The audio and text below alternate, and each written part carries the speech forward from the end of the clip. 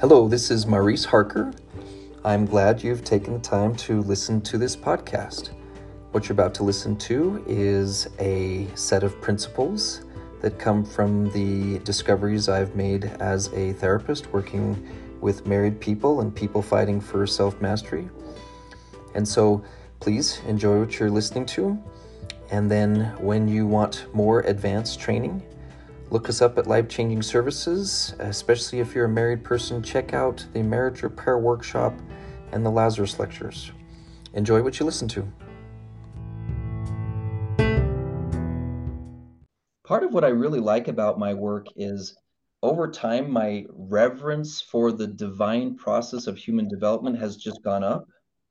And I am more hesitant to get in someone else's business now than I've ever been.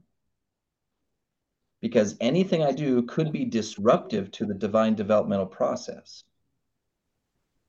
Okay.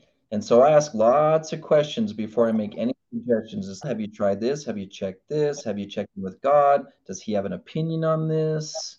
Because who am I to say? God said, abandon ship and run away from my family. And they're like, okay.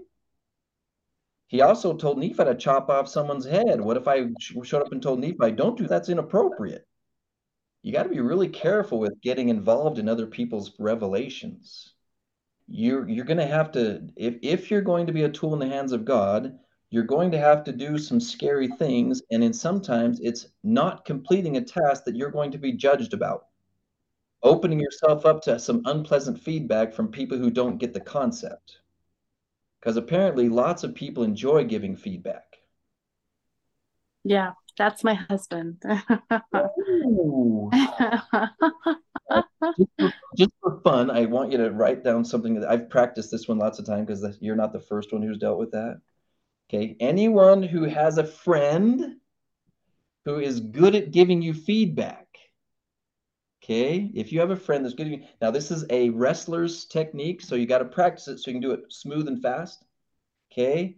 And you want to practice it in front of a mirror so it looks like you just say it in a relaxed way. Oh, yeah, I always say that.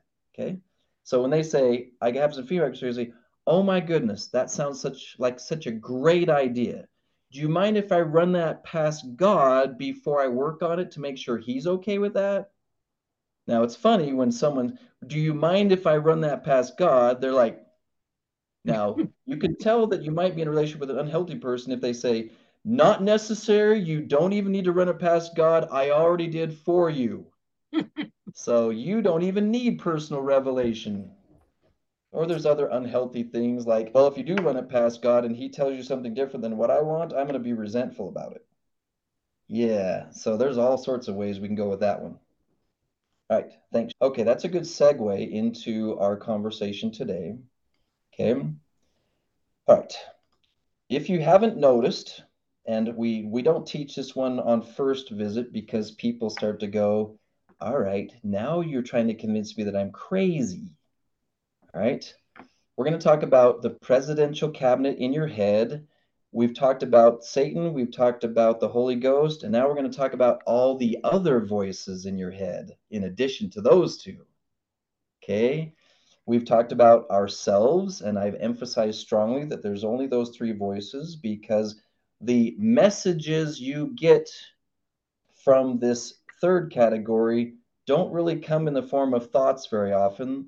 It's more like a message that you have to interpret. The most common one that humans experience is, I'm hungry. I'm hungry. Okay, I'm hungry. Most people don't actually think, I'm hungry. They don't have a thought, I'm hungry. Okay, you just have this little thing going on with your body. For me, it starts up here because the first thing I get is a headache. Like I'm starting to get a headache. I'm starting to get a headache. It's some kind of blood sugar thing. Okay. All right. The next most common one is I'm tired.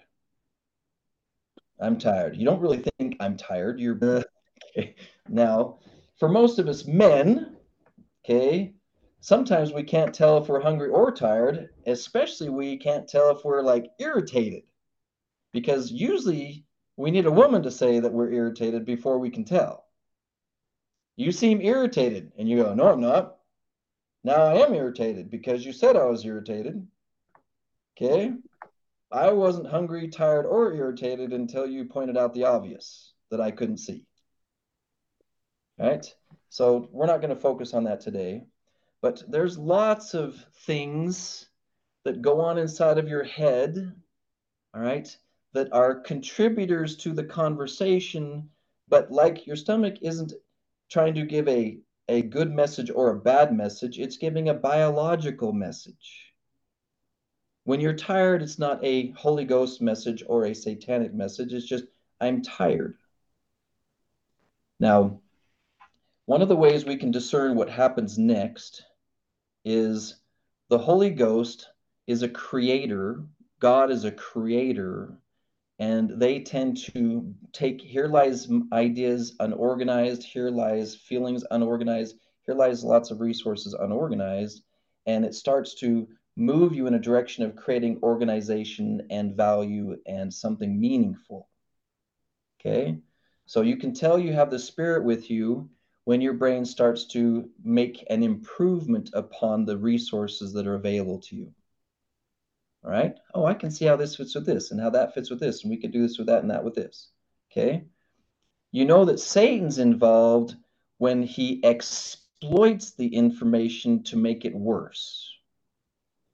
So he's not a good creator, he's an exploiter. So he sits there looking at you, watching. You get the signal in your head that says, I think I'm tired. And he says, oh, yeah, you are way tired. You are the most tired person on the entire planet.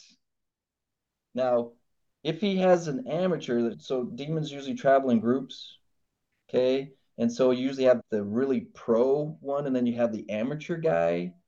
And so the pro demon is getting ready for a real subtle conversation. Okay, all right, you're tired. It's been a long day. Life is hard sometimes. He's got this amateur. You're more tired than anybody. You should just die now. Like, oh no. Okay. I hope by now you've all heard the various degrees of skill level from the demons. You always got that idiot that's, you do know that's not going to work on me, right? I can tell you're right there. Really? Yeah, that was, no, go away. Okay. But then there's the other one that's been talking to you for 35 minutes and you couldn't tell. It's been a long day. You're a hard-working man. People don't understand how hard you work, Paul. Sometimes your wife doesn't understand how hard you work. Just massaging it. Okay. Now, at the beginning of it, you just had a biological sensation of I'm tired. And now 15 minutes later, you're like the most tired person on the entire planet and you don't even know why. Why am I so tired? Okay, I had a nap like an hour ago. Okay, and now I'm feeling extremely lethargic. How did that happen? Each one of those is the satanic spin that drips the chemicals in your bloodstream, etc. Okay, now let's talk about the other voices. Some of the most easy ones are your hunger and your tiredness. Okay, there's another voice inside of there called the historian. Okay, the historian's a very fascinating one because it has no preference over good memories or bad memories. Its job is just to keep all the memories available to you. But it's like that kid in school that would do other people's homework for them because a bully just said, "Hey, do my homework." Okay. So if Satan comes in and talks to the your memory banks and says, "You need to remind this person that they tend to ruin everything they touch." And the historian goes, "I don't know if that no, go through your memory banks and find the last 10 times they ruined something because they were involved in it. And we're going to bring that to the table and put it right on the table." So he just, okay, bring up the memories, bring up the memories. Then some psychologist says to you, why did you go into your history banks and pull up all the memories of times that you're a failure? Why did you do that to yourself? When it happened, I think I was making a sandwich and I wasn't even thinking about my history. And all of a sudden, 10 things got slapped on the table and says, you failed here. And you're like, I wasn't even thinking about that. That wasn't even what was on my mind. What is this? Okay. But the psychologists say you did it to yourself. So I want you to check your brain this week as it goes on. When anything like this happens, even that tiredness thing, you've worked hard. You've been exhausted. No one respects how much work you put in. Check to see if you did it to yourself. Okay, I think what I'll say to myself next is, you're a failure. Yeah, that's a good thing to do next. All right, then I think I will go and find 3 examples of that from my past. All right, let's go look for them. 3 examples of being a failure. Oh, that's a good idea. All right, what's a good idea to do next? Okay. The closest thing the psychologists have come up with on this is a term called intrusive thoughts. We can expand it to spontaneous thoughts. Let's remember from the New Testament how much effort it took for weeds to grow in the fields. Will weeds grow in a field where the farmer does not plant weeds? Can you imagine someone who just doesn't get it and walks past the farmer's field about 8 weeks in and goes, dude, why did you plant these weeds right in the middle of your plants? That's dumb. If you were smart, you wouldn't plant any weeds with your plants. You would plant good plants and not weeds. Did you not go to farmer school to learn that you don't plant weeds? Do I need to smack you? Do I need to, okay? Do you think I actually planted those weeds? How else did they get there? So this is what embarrasses me about psychology. They say, how else did negative thoughts get in your head unless you planted them? Do you see the problem?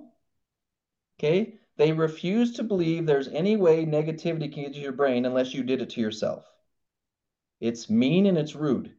Okay? It's especially, I get a little bit angry when I hear super smart scientists who are like really pushing this idea.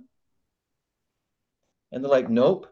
In fact, I was looking up there was a sale on audible.com. My wife said, hey, everything that's worth reading is like half price or less. Let's grab a bunch of books. And there's still a book out there that says you are your own worst enemy. What? Who buys this? Who reads this stuff? Do they not know that you are one of the noble and great ones of the final generation? Do they not know that you are a spirit saved for the final days? You are not your own worst enemy.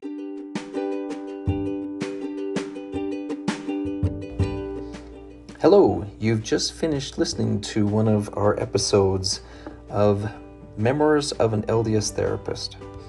It's important to me that you have a chance to get more and more of these principles. We kept this brief because you probably have a busy life, but there's so much more. So please listen to the rest of these episodes and look for ways to apply them to your life.